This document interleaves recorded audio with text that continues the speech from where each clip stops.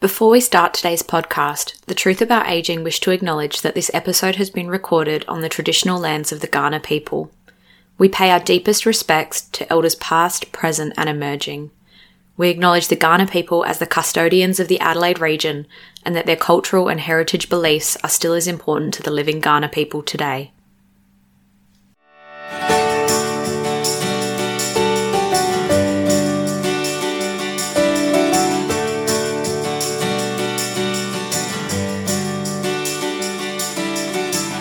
Hi everyone, and welcome to the Truth About Aging podcast. I'm your host, Kate Helmore.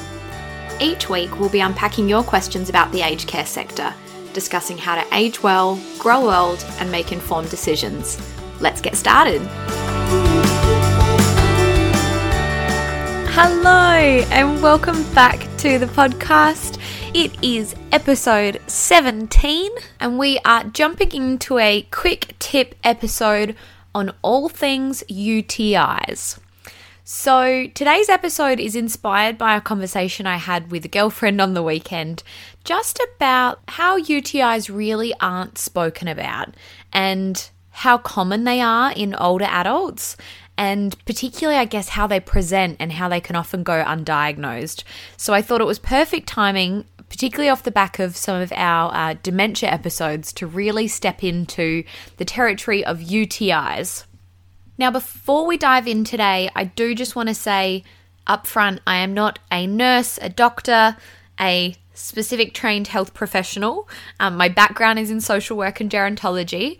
But if any of these things that we discussed today, if you have further questions, if you're not sure, if you think that you may have a UTI or that a loved one may be experiencing them, I really encourage you to go to your GP, go to a health professional, but talk to somebody who can do testing and explain things further for you.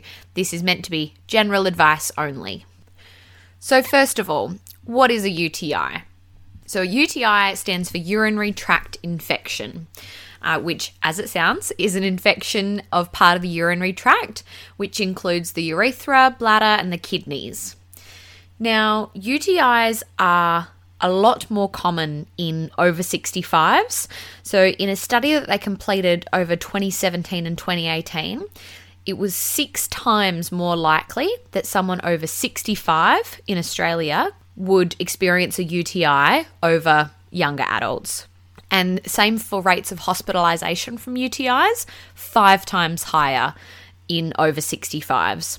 So there's quite a significant increase in UTIs in those over 65, and the symptoms can be probably a little more severe as well. So the classic symptoms of a UTI are burning on urination, going to the toilet more frequently, urgency issues or feeling the need to urinate more, fever, chills, some pain around the lower abdomen or pelvic pain, back pain, cloudy or smelly urine, urinary incontinence or leakage of urine, blood in the urine, fatigue and nausea. So they're your kind of general symptoms of a UTI if you're not familiar with it.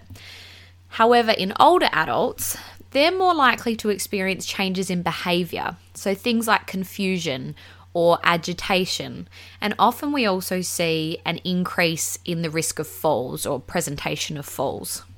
So this is particularly important when we start to talk about older adults, particularly I guess those that are not able to express some of those symptoms that they may be experiencing. So in the study that I referenced earlier from 2017-2018, which I will link in the show notes, they noted that one of the barriers for seeking care or treatment, particularly for older adults, can be around cognitive impairment. So if someone is living with dementia or maybe an intellectual disability or something that it challenges them in the way that they're able to communicate information, they might not be able to express the symptoms that they're experiencing. So again, particularly for someone with dementia, they might be having burning sensations when they're urinating. They might be having a fever or chills or feeling particularly fatigued or nauseous, but they might not be able to express and communicate that. So that's why understanding UTIs and understanding how they can present can be really important in terms of getting early treatment and early identification of what it is. So seniors are considered to be more at risk of UTIs because they may have weaker immune systems. They might have associated medical conditions that can cause you to retain urine more. So things like Alzheimer's disease, Parkinson's disease, diabetes, prolapsed bladder, or an enlarged prostate. They may have incontinence of the bladder or bowel. They might have the presence of a urinary catheter, is another common one. They might have recurrent UTIs, or they also might have lower levels of estrogen in postmenopausal women. So typically what would occur if someone was presenting with symptoms of a UTI is that they would initially do a urine sample and test for specific bacteria within that sample. If it is confirmed that the person has a UTI, they'll often treat this with a course of antibiotics, which for an otherwise well and healthy person would normally help clear the UTI and then help them go back to, their normal baseline.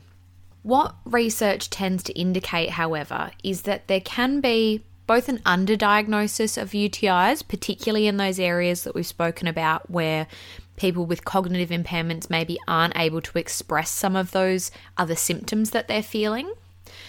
But what is probably, more concerning is what they consider overdiagnosis.